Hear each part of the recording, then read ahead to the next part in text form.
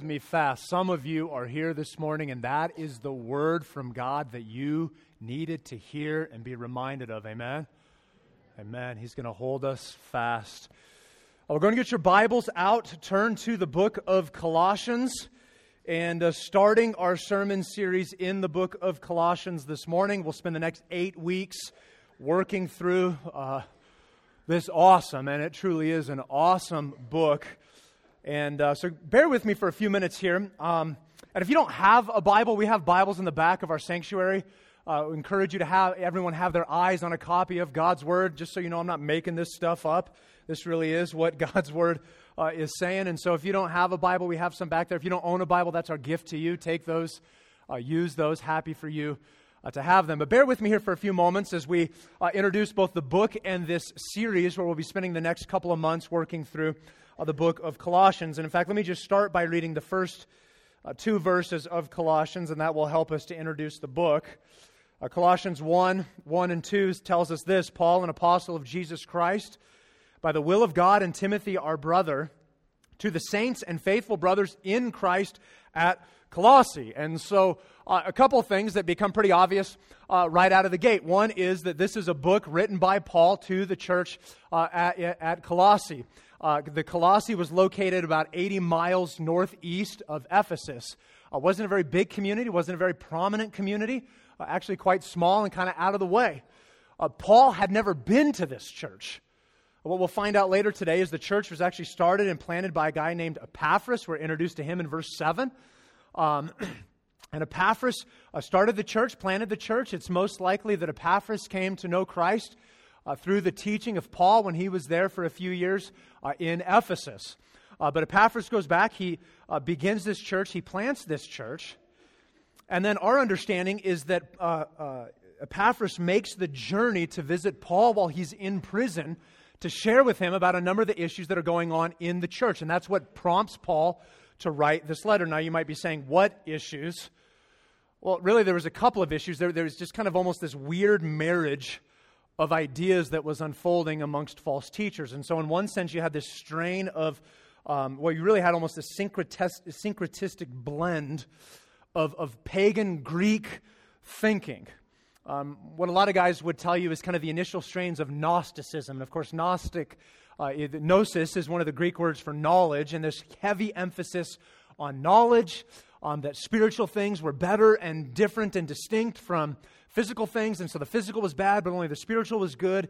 And so while it wasn't Gnosticism, this Colossians predates Gnosticism in its full-blown sense. Some guys think this is actually the initial strains of that. And so you have that kind of pagan way of thinking wedded to this really ritualistic and legalistic form of Judaism that was playing out. And so Epaphras goes to Paul and he's saying, you got to speak into this, you got to speak into this, you got to teach us with respect to these things. Because central at the issue of these false teachings was the person of Jesus. And in short, there were 3 errors that they were promoting and teaching. One, that Jesus was not God. That's a big one, okay? They were also teaching that Jesus was not a man. He wasn't truly a man in the way that you and I are human. By the way, that's equally important, because if Jesus is not a man, his sacrifice in your place and in my place is insufficient.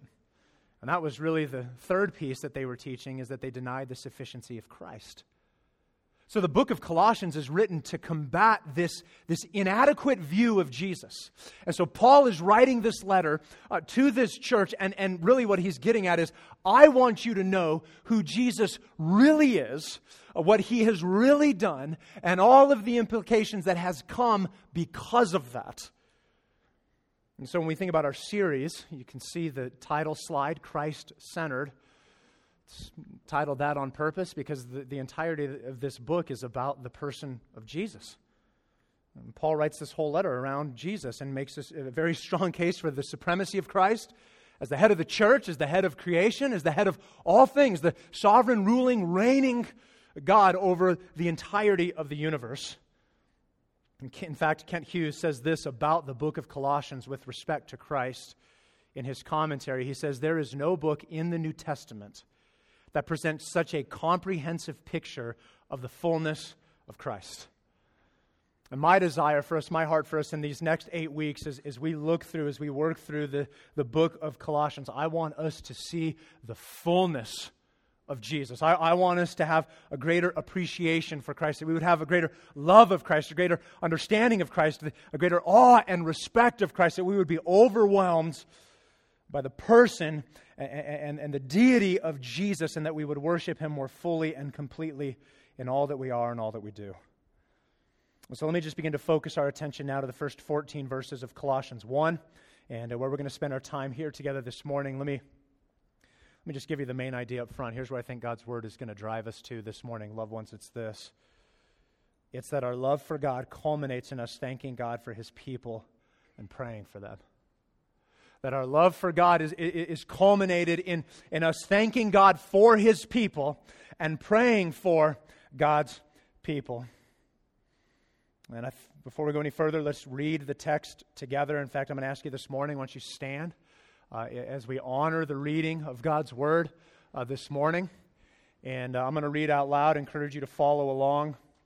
Colossians 1, verses 1 through 14 tells us this. Paul, an apostle of Christ Jesus by the will of God, and Timothy, our brother, to the saints and faithful brothers in Christ at Colossae, grace to you and peace from God our Father. We always thank God, the Father of our Lord Jesus Christ, when we pray for you, since we heard of your faith in Christ Jesus and of the love that you have for all the saints, because of the hope laid up for you in heaven. Of this you have heard before in the word of truth, the gospel, which has come to you, as indeed in the whole world it is bearing fruit and increasing, as it also does among you since the day you heard it and understood the grace of God in truth, just as you learned it from Epaphras, our beloved fellow servant. How about this line? Wouldn't you like this to be written about you in the Scriptures? He is a faithful minister of Christ on your behalf and has made known to us your love in the Spirit. Verse 9. And so from the day we heard, we have not ceased to pray for you, asking that you may be filled with the knowledge of His will and all spiritual wisdom and understanding, so as to walk in a manner worthy of the Lord, fully pleasing to Him, bearing fruit in every good work and increasing in the knowledge of God, being strengthened with all power according to His glorious might, for all endurance and patience with joy, giving thanks to the Father who has qualified you to share in the inheritance of the saints in light. He has delivered us from the domain of darkness and transferred us to the kingdom of His beloved Son, in whom we have redemption, the forgiveness of sins. Amen? What a passage. Go ahead and take a seat. I loved how you all just stood there, right? Just like waiting for that. So hey, before we go any further, I want to pray. And normally we pray for another church in the area, but Mike, I'm going to ask you to stand up. Mike Potter, there's this really neat thing that happens that goes on in Albuquerque, and there's this collective of pastors who care more about the gospel going forward than they do about their own specific church becoming famous. So Mike is a part of the Gospel Coalition that I'm a part of. Mike has been on sabbatical, and so they're hanging out, visiting different churches. And so I love when we have other pastors in our church. I want to pray for them. I want to identify them, and we want to lift high the fact that there are other God-honoring churches in the metro area that are doing the work of Christ in a really faithful way. So I'm going to put my hand on Mike. Mike, you're not preaching. Who's preaching today at Foothills? Do you know? I love that you don't know. This guy is into his sabbatical, isn't he? True. Praise God for that. You know what? We're going to pray for who? Do you know? It might be my associate Joe, but he could use prayer anyway if he's not preaching. Okay. All right. We're going to pray for Joe no matter what and whoever's preaching. Why don't you pray with me, loved ones? Jesus, thank you. Thank you for this day. Thank you for your word. Thank you for the truth of the gospel that we get to be instructed and taught on. And God, we pray your Spirit would move powerfully in and amongst us here today. But God, not only for us, as is our custom, we want to pray for another church in the area. God, I thank you for my brother Mike and for the faithful work that he's done for years here in Albuquerque at Foothills Fellowship. And we pray for Joe. God, I pray for him, whether he's preaching or not this morning, that you would be empowering and equipping him to handle the load and carry the load. God, I pray for Mike that this time of sabbatical would be a time of great rest and refreshment and rejuvenation, and that when he returns to the work and the ministry, that he would be energized and excited about the work in front of him. And whether it's Joe or someone else who's preaching this morning, we pray that your word would be preached and lifted high, and more than your word, God, that you would be honored and glorified at what's happening in Foothills. And God, we pray in that same way, in that same manner and measure, that you would be honored and glorified here at Faith Church. So, Lord Jesus, by the power of your Spirit, come and do the work that only you can do in and amongst your saints. We pray this all in your name, Lord. Amen. Thank you, brother. Appreciate it. All right, well, here we go. Colossians 1 is make my way back up here. Title of the message this morning, Thanksgiving and Prayer. Thanksgiving and Prayer, not a catchy title, but I think it captures really the reality of what we're looking at here in the text. And again, let me just remind us, our love for God culminates in us thanking God for His people and praying for them. And so there's really three distinct sections in the text. We're only going to really talk about two of them because the first one is what we see in verse 1 and 2, and it's your typical introduction that Paul does with every one of the letters that he writes. And so he's just introducing the fact that he is, in fact, the author, the church that he's writing to. Although I want to make one note here. This is kind of a nerd note. Some of you will be like, could care less about this. Others of you are going to really get excited about this. But notice at the end of verse 2, he says this, grace to you and peace from God our Father. In almost every one of Paul's letters, he mentions both God the Father and Jesus Christ. And yet here he only mentions God the Father. Now in his letter to his first letter to the Thessalonians, he doesn't mention either God or Christ. It's just grace and peace to you. But here he only mentions God the Father. And I think that's specific to the larger issue at play around the person of Christ and the issues that people have with that. And so you have this first section in verse 1 and 2, you're just your introduction. And then you have in verses 3 through 8, you have Paul thanking God for his people. And then verses 9 through 14, you have Paul praying for the people of God. And so we're going to spend the rest of our time looking at those two things, those 2 points around thanksgiving and prayer, thanking God for his people. And so notice verse 3, Paul says this, we always thank God, the Father of our Lord Jesus Christ, when we pray for you. Now, this is also something that is very, very common in Paul's letters. In fact, in almost every one of his letters, he begins by thanking God for the people. The only letter where this is an exception is the book of Galatians. And of course, in Galatians, Paul just launches into some of the issues in that church. Maybe when he wrote, he wasn't thankful for them. Maybe he was never thankful for the Galatians. I don't know. He was definitely a little bit agitated when he wrote. But most of the time, he's thanking God for his people. And notice it comes in the form of, at the end of verse 3, when we pray for you. And so while you could argue that all of 3 through 14 is a prayer, the overarching emphasis in verses 3 through 8 is tied to this idea of thanksgiving for the people. And there's a number of things that are going on here. Let me just maybe make 2 brief observations in a more general sense. And then we'll talk about some of the specific aspects in verses 3 through 8. But notice this, when you look at verses 3 through 8, and this idea of thanking God for his people, first of all, we recognize and we realize that you and I have the ability, not in and of ourselves, but by the work of God, that you and I have the ability to be a means of God's grace that is accomplished in the lives of other people. Isn't that incredible? I mean, that really is incredible. That what he is telling them, he's saying, I thank God for you. And he's saying, I can identify, I can see that God is working in you. I can see that God is doing things in you, but I am going to thank God for what I see in you. I think that's really, really helpful for us. It should challenge us that even what we see in other people, that we're thanking God for the things that we see in them. I would just ask you, can you see God's hand at work in other people? Like, are you able to identify that?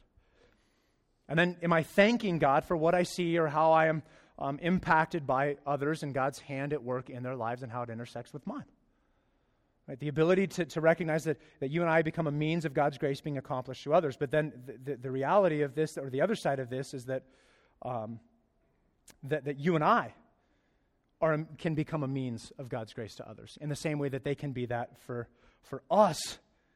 That God is going to manifest his purpose. He's going to manifest his love and his kindness and his generosity and his providence and his mercy and his tender loving care. He's going to do that through you and I. It's going to be accomplished through us. I love that. And so here Paul is thanking God for these people. But notice specifically what he's thanking God for. In fact, I want to highlight 4 things. You could argue that there's more here, but I want to highlight 4 things that Paul is thanking God for in the text. Look at verse 4. Here's the first. Right, under the umbrella of thanking God, since we heard of your faith in Christ Jesus. And so notice this first point here of thanking God for his people. Thank God for faith in Jesus.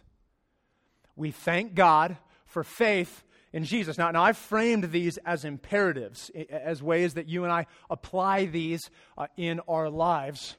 And Paul's not necessarily demanding this. He's just making an observation about this. But the way we framed the sermon is more in the sense of an imperative, so as to be applicable for you and I. He says, we always thank God since we have heard of your faith in Christ Jesus. He's excited about the faith that these guys have. He's fired up about the fact that they're saved. Have you thanked God for your faith in Jesus? Have you done that lately? Have you been reminded of where you were? You thank God for others' faith in Jesus. Can you remember what it was like to sit outside of the salvation of God? Now, for some of you, we're talking 30, 40, 50, 60 years since that reality has been true of you. But pause and think about that and consider that can you remember what it was like to be outside of that? Maybe some of you are sitting here this morning, and truth be known, that's where you find yourself. Maybe you're here and you're drug along by a family member, or you're questioning, or you're like, I'm kind of curious about this spiritual stuff or this faith in Jesus thing, and I don't really know, and we're glad you're here. Keep pressing. Keep asking questions. Our desire for you is to come to the other side because we know there's nothing greater in life than faith in Jesus and walking with Him. But I think we take this for granted. We become inoculated to the incredible work that Christ has done for us. And I was reading this week, and I'm like, yeah, man, we need to thank God for our faith in Christ Jesus. Notice what he goes on to say in that same verse. Secondly, he says this: we thank God for the love that you have for all the saints. Right? We thank God for their love of the saints. In a more practical or applicable sense, we might say we thank God for our love of the saints. He's thankful for the way that these guys love each other, which sounds an awful lot like what Jesus said back in John 13. A new commandment I give you, that you should what? Love one another. Right? Just as I have loved you, you're to love one another. Now don't miss what he says in the text. I thank God that you... we always thank God of the love that you have for all the saints. Look what he says in the first part of verse 5. Right? This is the root of this. This is the motivation of what drives it. Because of the hope laid up for you in heaven. See, their love for the saints isn't conditioned upon what the saints have done for them. It's not tied to, that guy's really nice, so I can love him. No, their love for one another, and we thank God for this, honestly, is tied to the gospel. It's tied to the work of Christ and what He's accomplished on our behalf. And so my love for you, your love for me, isn't tied to, well, I like him, or he was nice to me, or he helped me with this, because if that's how we love one another, we wouldn't love anybody, because we would fail one another. But it's tied to what Christ has done for us. Right? This hope, it's rooted in the gospel. Thank God for our love of the saints. He starts talking about the gospel, and Paul, right, ever the teacher, it's like he couldn't help himself. As soon as he mentions the gospel or the hope laid up for you in heaven, he's like, I got to just teach real quick. I got to just tell you a couple things about the gospel. Look at what he says in verse 5 and 6. Of this you have heard before in the word of truth, the gospel, which has come to you, is indeed in the whole world it's bearing fruit and increasing, as it also does among you, since the day you heard it and understood the grace of God in truth. Right? We thank God for the gospel. We thank God for the gospel. We thank God for the good news that Jesus rescues, that Jesus saves, that Christ has intervened on your life and in my life and on our behalf. And he just begins to press this. He's like, I can't help it. I got to just tell you a few things about the gospel. I have to teach you. Right? He gets sidetracked. And he starts telling them about the gospel. Let me just highlight a couple phrases here that I think are really, really crucial. He talks about, you have heard before in the word of the truth, in the word of the truth, the gospel. And then he says this, which has come to you. The gospel comes to you. Do you understand that? The gospel makes its way to you. You don't work yourself to the gospel. What does it do? It comes to you. It moves close to you. It gets right next to you. This is the work of Christ, is that He moves close to His people. Not once done, you've figured it out, I'm going to move close. What does the Bible tell us when you and I were still a mess? We were still broken and sinful, when we had rejected God, when we had chosen to do our own thing and gone our own way. It's in that Christ is moving close to us. Right? That the gospel has come to you. Here's what I want you to understand. Make note of this. Make note of this. God is proactive in salvation, and we are reactive to his work. You understand that? In fact, Romans 3 tells us that no one seeks for God. No one is like, hey, this thing isn't really working. I got an idea. I'm going to go find God because I think he's got it figured out. No. We're running in rebellion and rejection, and God chases us down. And it's in that we respond to him. In fact, Jesus says this in John 6. He says, no one can come to me unless the Father who sent me draws him. How about this in Romans 8? For those whom he foreknew, he also predestined to be conformed to the image of his Son, in order that he, Christ, might be the firstborn among many brothers. And those whom he predestined, he also called, and those whom he called, he justified, and those whom he justified, he also glorified. Now, just question, how much of that did you and I do?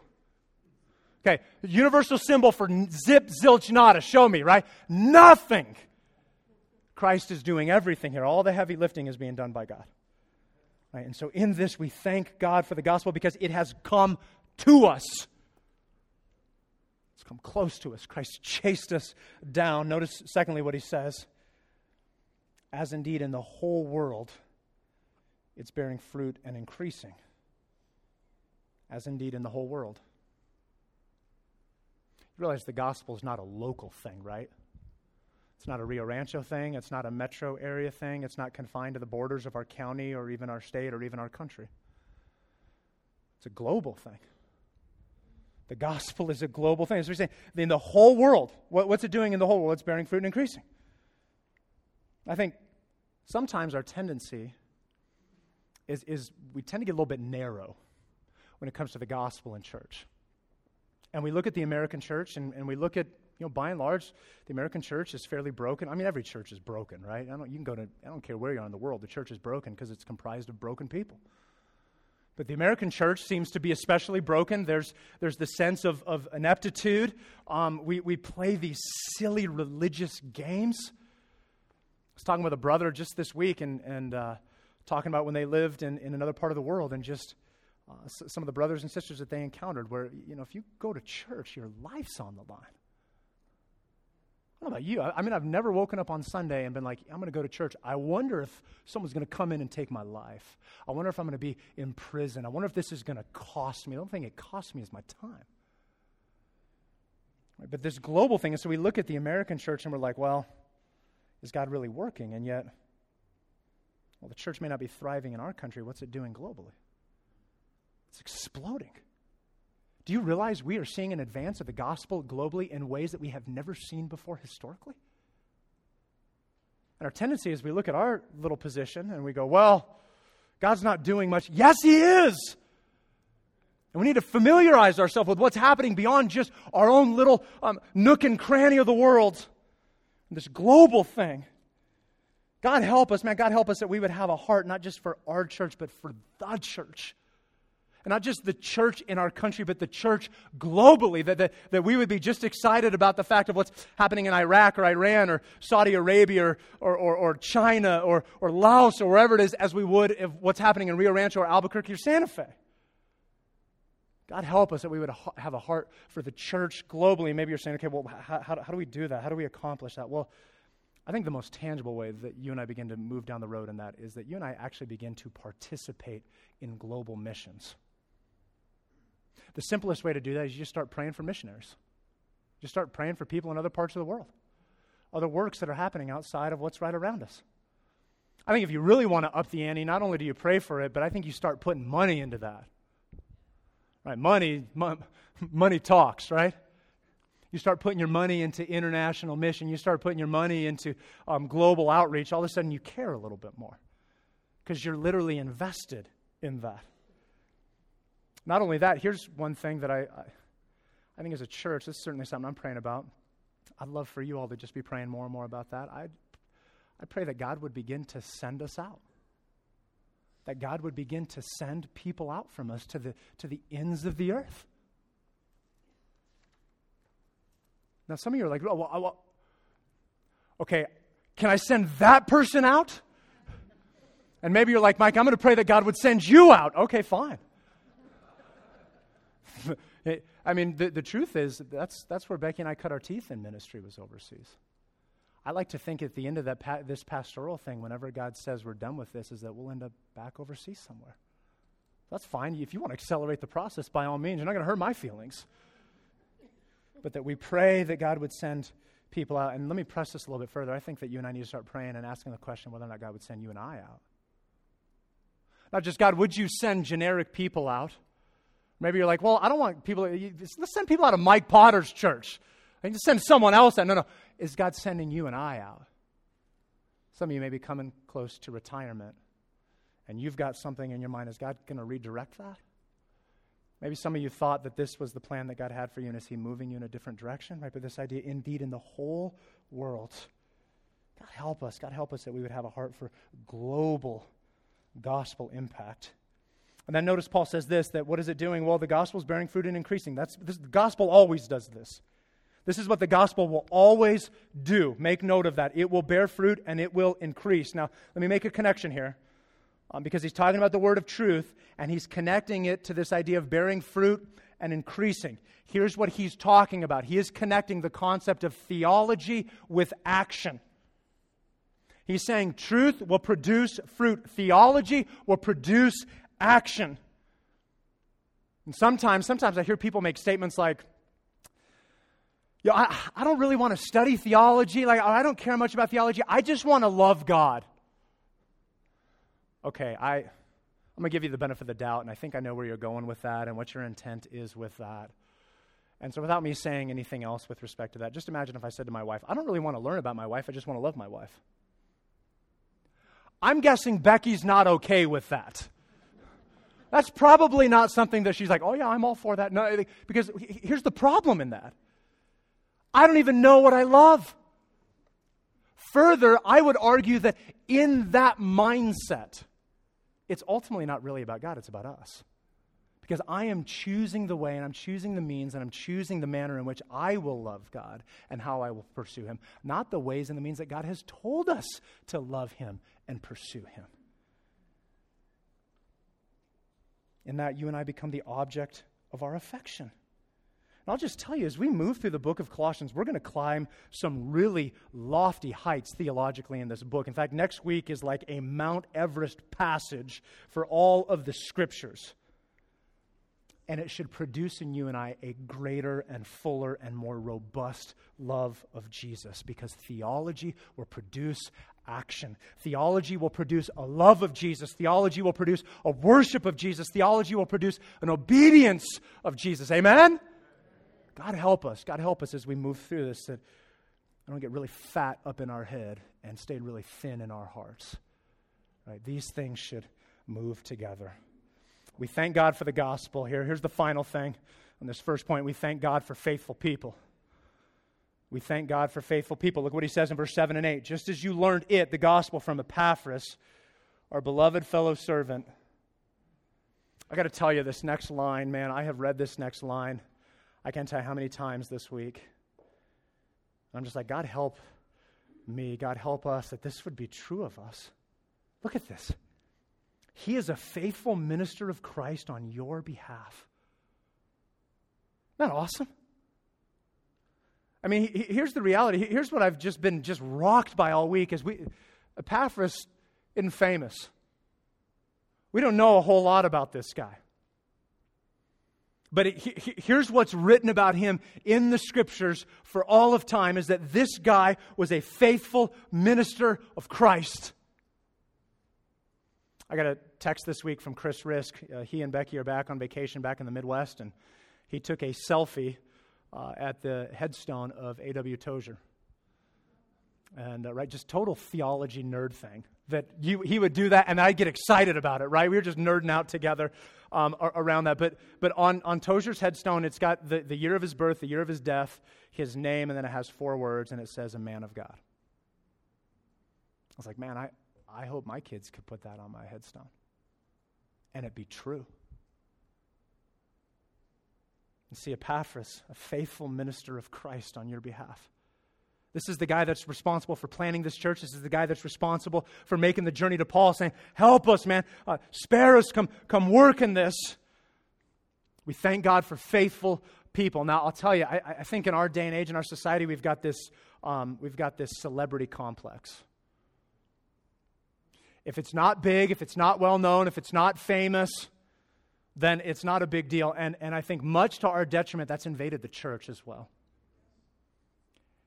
And there's all kinds of problematic implications with this. I think not the least of which, maybe even most prominent, is what happens is for your typical person, we abdicate the role of our part of God's mission in our lives.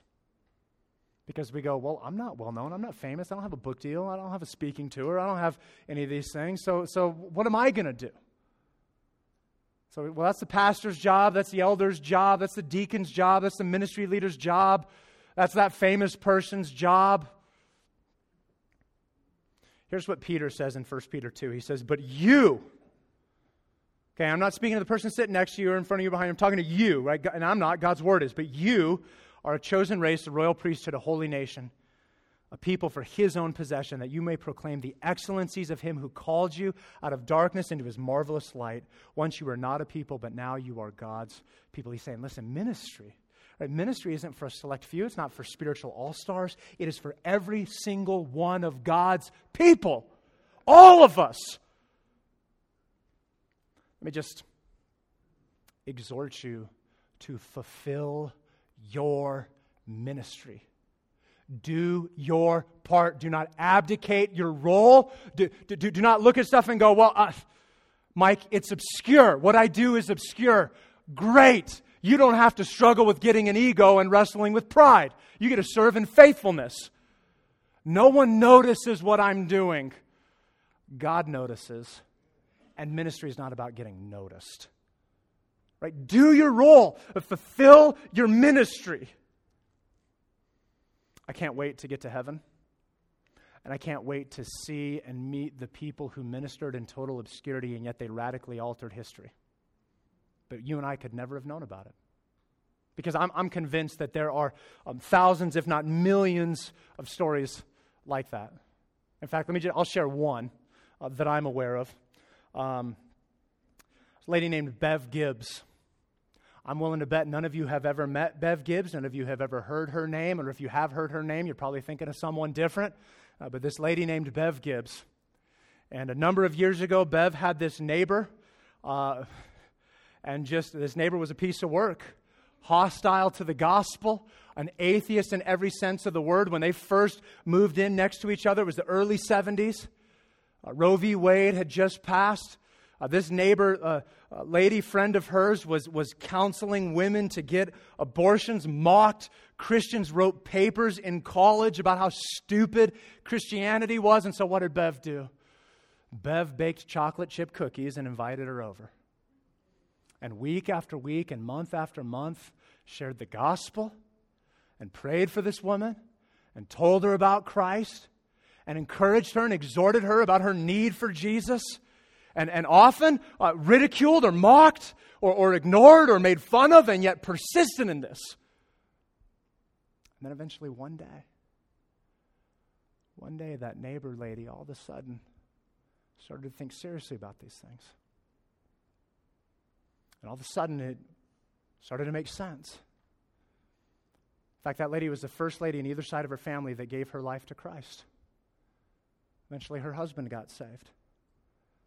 They had kids. One of their daughters is now leading a ministry for high school athletes. One of their sons is a pastor. Another one of their sons owns a business and is regularly sharing the gospel where he's seeing all kinds of different people come to Christ. It's this incredible story. And the reason I tell you about Bev Gibbs and this story and faithful people is that neighbor lady was my mom. It was my mom. And so when I think about Bev Gibbs, you don't know Bev Gibbs, but I trace my spiritual heritage through that woman. My kids trace part of their spiritual heritage through that woman. My family is radically different because that woman was faithful. And I don't care that she's not famous. She doesn't care that she's not famous. We thank God for faithful people. Epaphras, a faithful minister of Christ. He wasn't famous, but he was faithful. God help us, God help us, God help us, that we would be faithful people. God, thank you.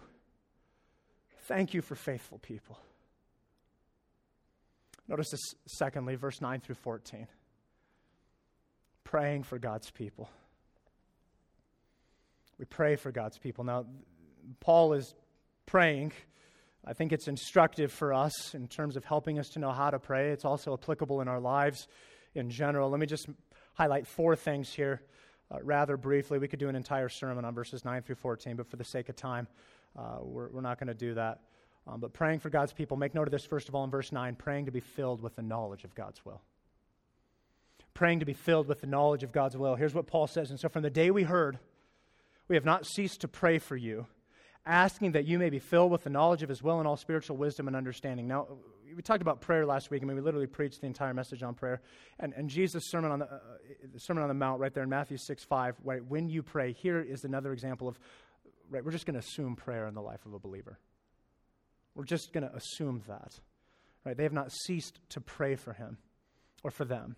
And for this prayer to be filled with the knowledge of God's will,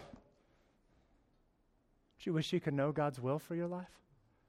I mean, don't we pray a lot around this? Don't we talk a lot about, I'm trying to discern God's will. I'm trying to figure out God's will. I'm not sure what God is calling me to here. And we'll struggle with this in terms of big decisions or events in our life. Or do I stay? Do I go? Do I speak into this? How do I respond? What do I do with this? And do you know what the Bible actually tells us God's will? Do you know it actually lays it out in very simple, plain terms? This is God's will for you. In fact, here it is. 1 Thessalonians 4:3, for this is the will of God, your sanctification. Some of you are like, wait, no, I need more details than that. No, you don't. God gave you everything that you need. The will of God for your life is your sanctification. It's that you and I would look more and more like Jesus. God's will is tied more to your holiness and to my holiness than it is to our happiness. Okay, but Mike, I'm not sure what to do. I don't know how to proceed in this situation. Be obedient. That's what God's word is telling us. Be obedient. Well, there's multiple paths forward. None of them are inherently sinful or wrong. So what do? Well, you do what the text says. You ask God that you would have spiritual wisdom and understanding. To the best of your ability, you make the best decision you can. I think sometimes we get so hung up on having this definitive, clear moment of, I know for a fact this is God's will. I think a lot of times we make this more complicated than it needs to be.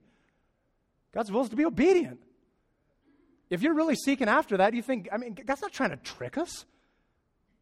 Right? You remember that professor in college or maybe that teacher in high school who was always trying to trick you on the quiz? And I asked some question worded oddly, and you're like, I know what the answer is, but it's worded so funny, I don't know if I'm right or not. And sometimes I think that's how we feel about God. Well, he's trying to trick me. No, he's not. If you want to honor God, he's going to lead you where you need to go. Right? We pray to be filled with the knowledge of God's will. Secondly, look at verse 10, that we walk in a manner worthy of the Lord. He says this in verse 10, connecting back to verse 9, right, this idea of the knowledge of his will. Okay, what about that? Well, tied to that, so as to walk in a manner worthy of the Lord, fully pleasing to him, bearing fruit in every good work and increasing in the knowledge of God. Now, see, you can't do verse 10 without verse 9 playing out in your life. Right, I got to be seeking God's will before I'm ever going to walk in a manner worthy of the Lord, because part of that is I'm going to surrender my desires, my intent, my purposes, what I'm really passionate about, and go, you know what, God, I want to do what you want me to do. I want to pursue the things that you have for me. And when we do that, it is, as Paul mentions here in verse 10, it is pleasing to the Lord. Think about that. Did you know there are things that you can do in your life that God is pleased with? That God looks at and he smiles at? There's things you can do in his life that he's not pleased with either. Okay, I think we're aware of those things. But notice a couple of ways that this is accomplished. It says this in verse 10, that we're bearing fruit in every good work and increasing in knowledge, specifically in knowledge of God. Okay, so let's talk about each of these here for a moment. Bearing fruit. Bearing fruit. What does it mean to bear fruit? I mean, that's like such a Christianese term. And if you're here, maybe you've heard other people talking about it, what in the world does that even mean? I'm not a farmer, And even if I was, I kind of get it, but you're talking about this in a spiritual sense. What is this? Okay, here's what it is. It's the evidence or reality of God's work in our lives.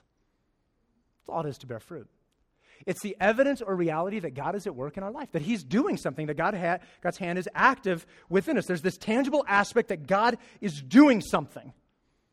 Now, there's really healthy ways that will push this, and then there's really unhealthy ways that will push this. You have some of the unhealthy ways. You have like this hyper-religious emphasis on external works. So part of my religious upbringing, I grew up in a context, or part of my upbringing was in a context where that was really emphasized. And so the term bearing fruit meant, well, you had to see people actually getting saved, as if you had the ability to do that.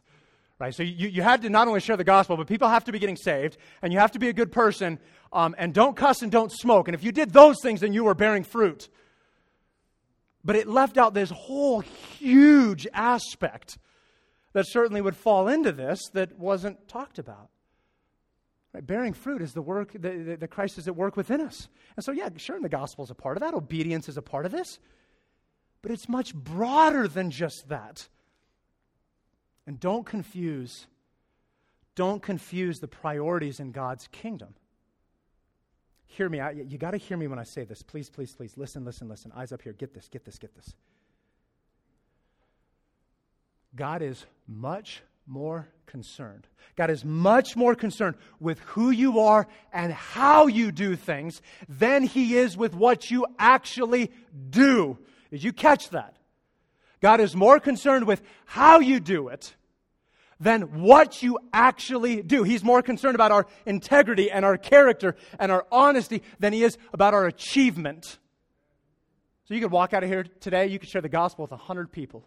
But if your heart is hard and you are proud and you sit in judgment and condemnation of all those people, not only is God not impressed, He's probably repulsed.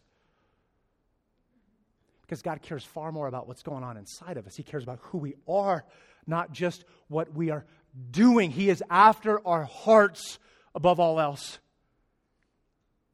Remember when Samuel went to anoint David? He didn't know he was going to anoint David. He just knew he was going to anoint somebody. And he shows up and there's Jesse and the other 7 sons of Jesse. And he's sitting there and he's looking at the oldest son. And he's like, yep, that's the guy. And what's God's warning to Samuel? He's like, no, listen.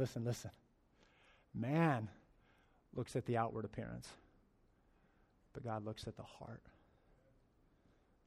So when we think about this idea of bearing fruit, yeah, there's an external element or aspect to this, but that is simply an element or aspect to it.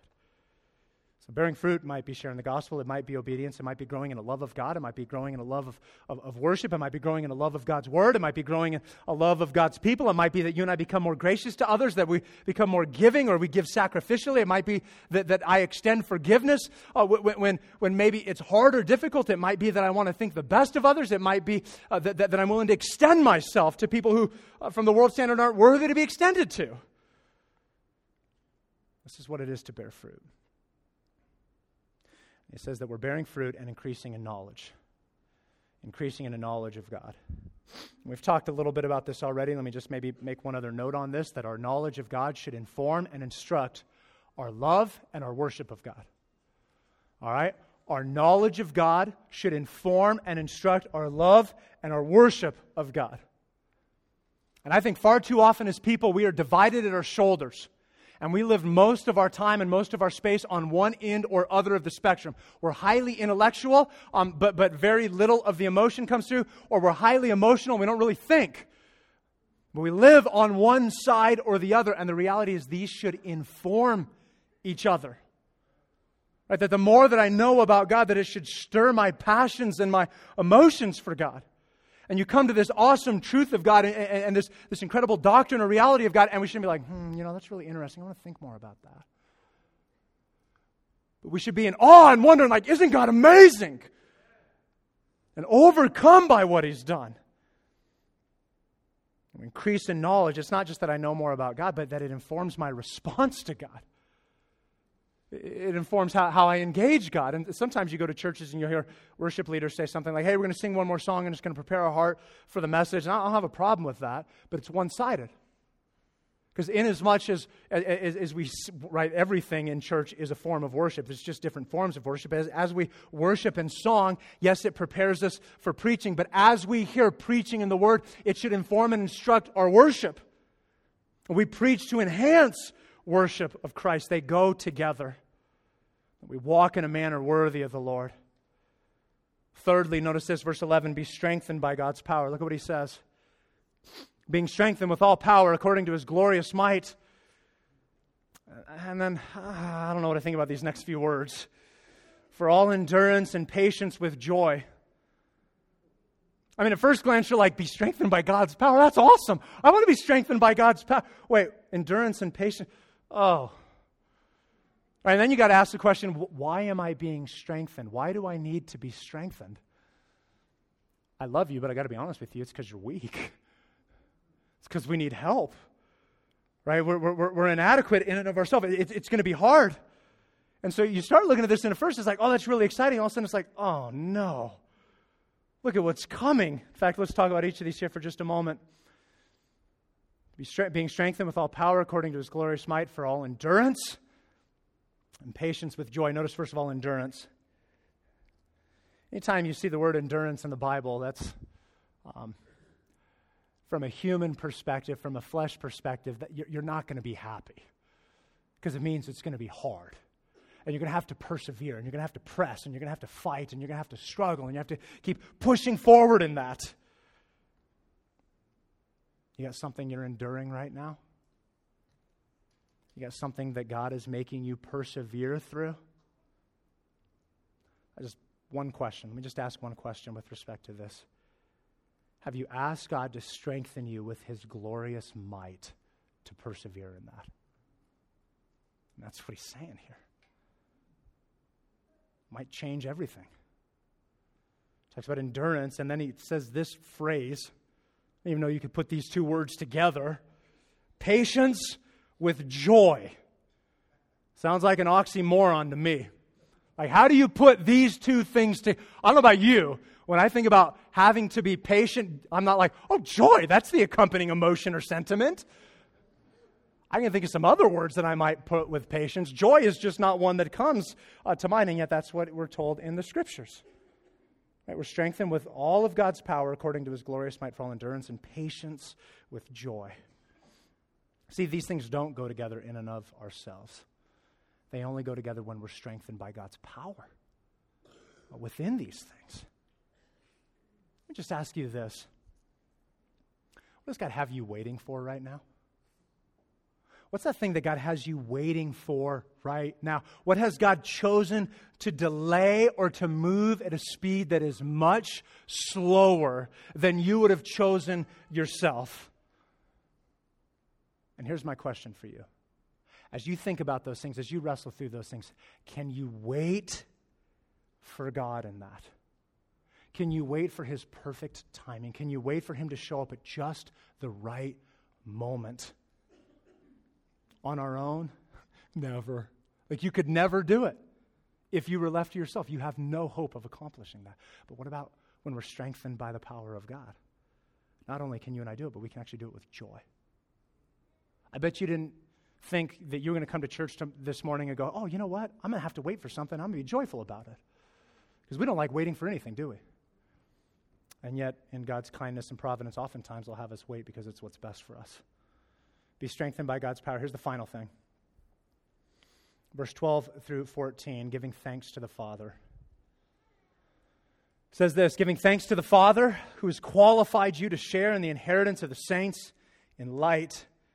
He has delivered us from the domain of darkness and transferred us to the kingdom of His beloved Son, in whom we have redemption, the forgiveness of sins. That's an awesome, awesome text.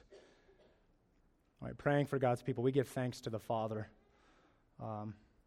Just make note of this, You could never thank God more than what is appropriate. Do you understand what I'm saying?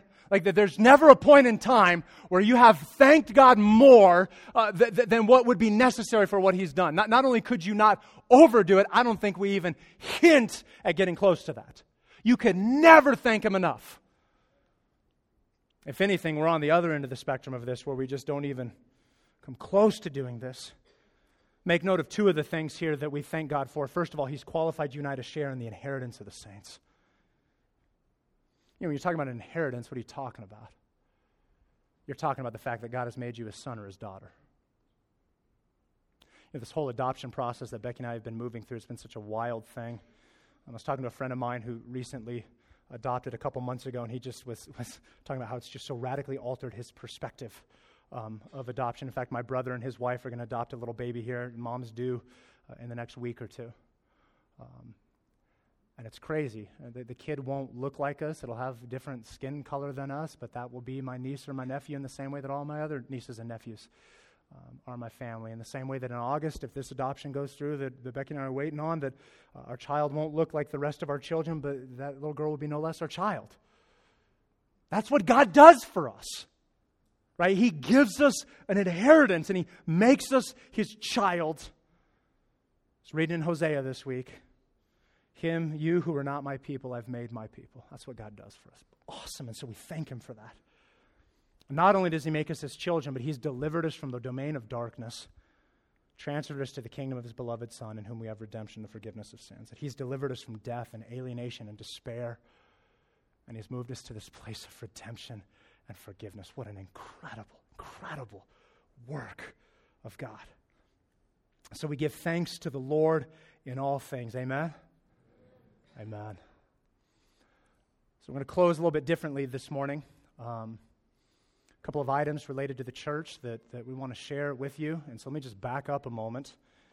And golly, it was probably November when this conversation started between Pastor Stephan and I. And he just sensed that God was beginning to lead and to move in his life and in Jeannie's life in a variety of different ways. And so it's clear that their time to transition has come. And so I'm going to let Stephan share about that for a few minutes, and then I'm going to share a few things, and then we're going to cry and celebrate and thank God for His mercy. Go ahead, brother. Well, if I start crying, I'm just going to...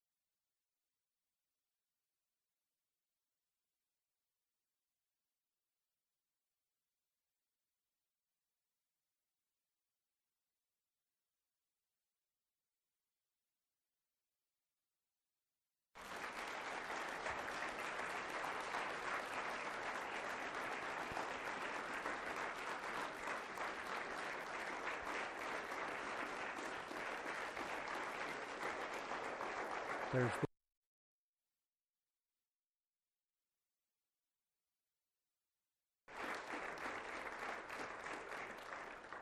So let me just say a couple things here, and then we'll all pray together and cry and hug them and all the appropriate stuff with this. This is truly bittersweet. That's the word that I have used over and over and over again. This is bittersweet. It is bitter. I love this guy. And Steph and I were talking just this morning. I was recounting when I moved out here, I knew we had to fill this position, and I spent probably 6 weeks looking to see if we could find someone locally to mitigate some of the volume of people coming in from out of the area. And when I realized that wasn't going to be the case, this was the first guy I called. I love this guy. They've done a great job in the variety of roles and the variety of ways that they have served in this church and the ways that they have ministered to students and families, and certainly their ministry far extends beyond just the student ministry. But there's a bitterness here in the sadness and the loss. I'll tell you as a pastor, I have deep concern. I mean, there's just kind of fatigue. Right? I've had a lot of transition in the last 6 months. It's been hard.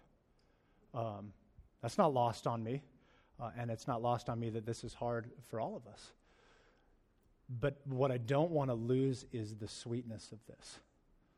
And maybe you caught it in some of the things he said about realizing some of his heart and identifying some of his giftedness and realizing, hey, a couple of things Stephen didn't mention here is, so he'll be teaching at a high school. His long-term desire, he just started his doctorate work, and then his long-term desire is to end up at a collegiate level. There's 2 Christian universities in Phoenix, and then there's Phoenix Seminary. Both Stephen and I went to Phoenix Seminary. Stephen's got some great contacts there. And so this will give him the opportunity to start work on getting his foot in the door on some of those things. And so inasmuch as it's bitter, there's a sweetness for these guys. That, man, God is positioning them into the place that they love and that they're excited about. And it's more sweet for them than it is for us, no doubt. But we want to celebrate that with them. Here's another thing I want you to be aware of. This is part of our vision as a church. This is part of our vision as a church. That we want to be a church that's not just about our church, but a much broader perspective of the whole of what God is doing. And many of you have seen our Build His Church vision. And really we have 3 pillars to that. One is that we build our church. One is that we build pastors and ministry leaders that build churches. And then we want to plant churches. And so we were talking, 3-4 weeks ago at a pastor's meeting, and Stephen said, yeah, the first time you put that in front of the congregation, you pointed at me, you said, Stephen will be one of those guys. Stephen will be a guy that will be sent out. Now, this isn't maybe the way that we had envisioned Stephen being sent out, but no doubt this is a part of this. And I'll tell you that I hope we do this more. Not because I have any delight in this, not because I'm like, oh, yay, the Wilsons are leaving. No, there's great sorrow over this. But I think there's great honor for Christ in this. And my heart is that over the number, however many years God will give me with you all, is that we're going to send out some of our very best and some of our very brightest to go do gospel work somewhere else.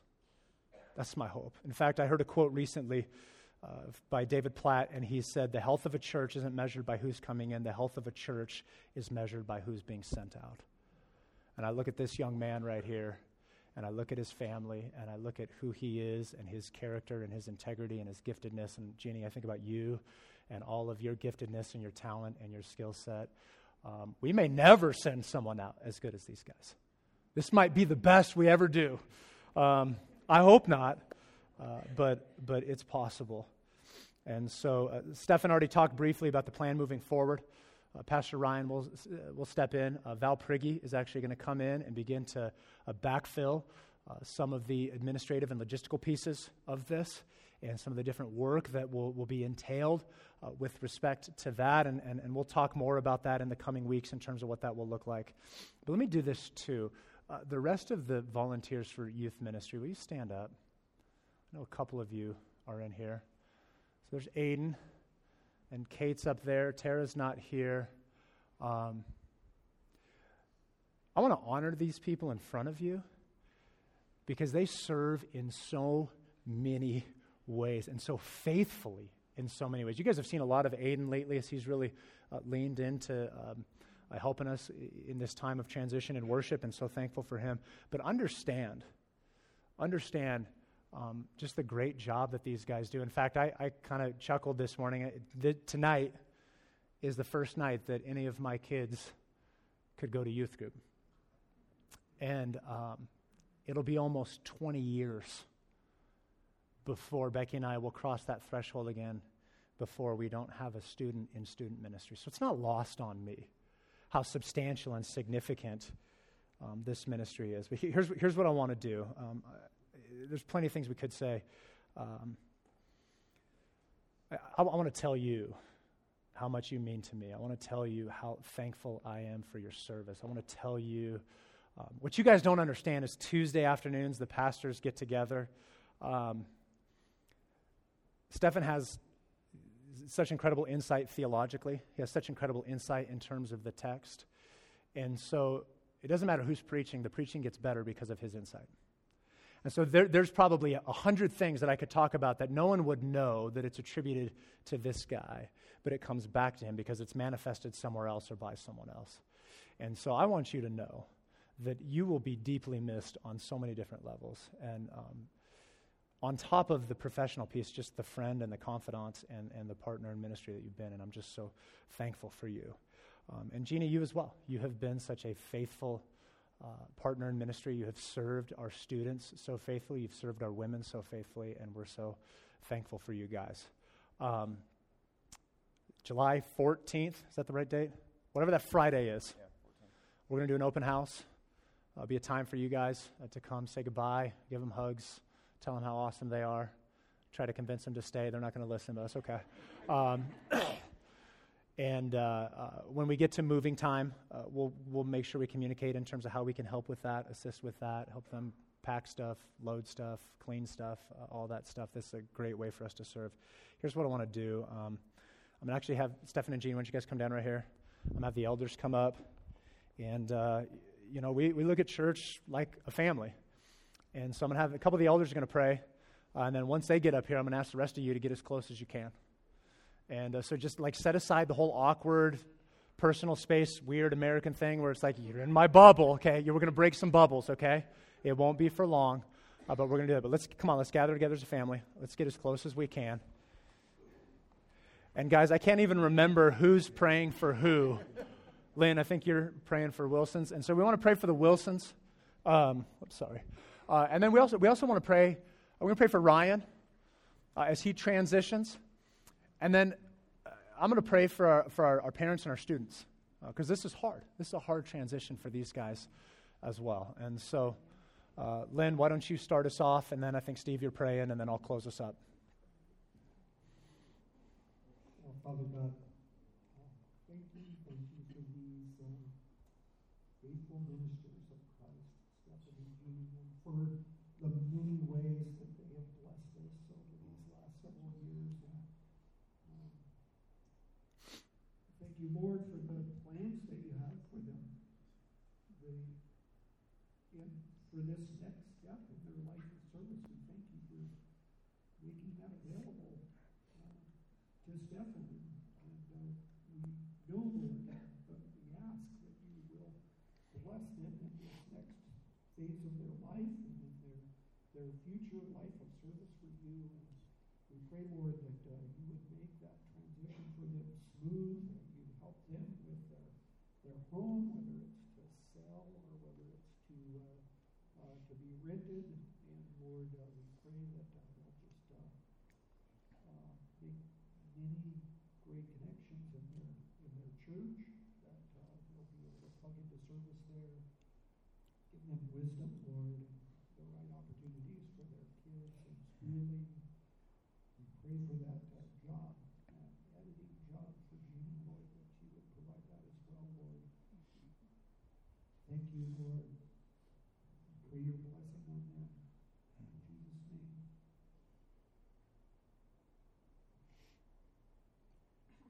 Dear Lord, I pray for the time of transition where the reins of youth ministry will be handed from our dear brother here over to Ryan. And Lord, we pray that those transition moments, shared times with friends and colleagues, professionals, We pray that those would go smoothly, that any news, any training, any knowledge that Stefan can pass on, that would happen. And Lord, we believe that you have anointed Ryan into this position, and we pray that you would fulfill that anointing. And Lord, we pray for he and his family in this time of transition as well, that there would be a calmness and a unity. And Lord, just the peace that can only come from you, that they will know that this is the right thing to do.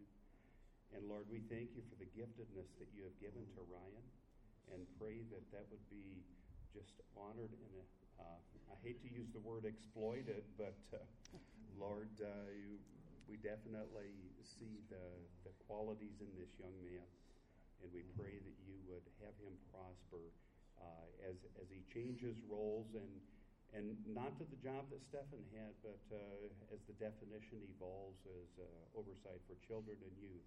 We pray that you would be there with him, and that he would spend a lot of time on his knees seeking your will where we should go as a congregation. And we do thank you for him and his service here. Thank you for bringing him here.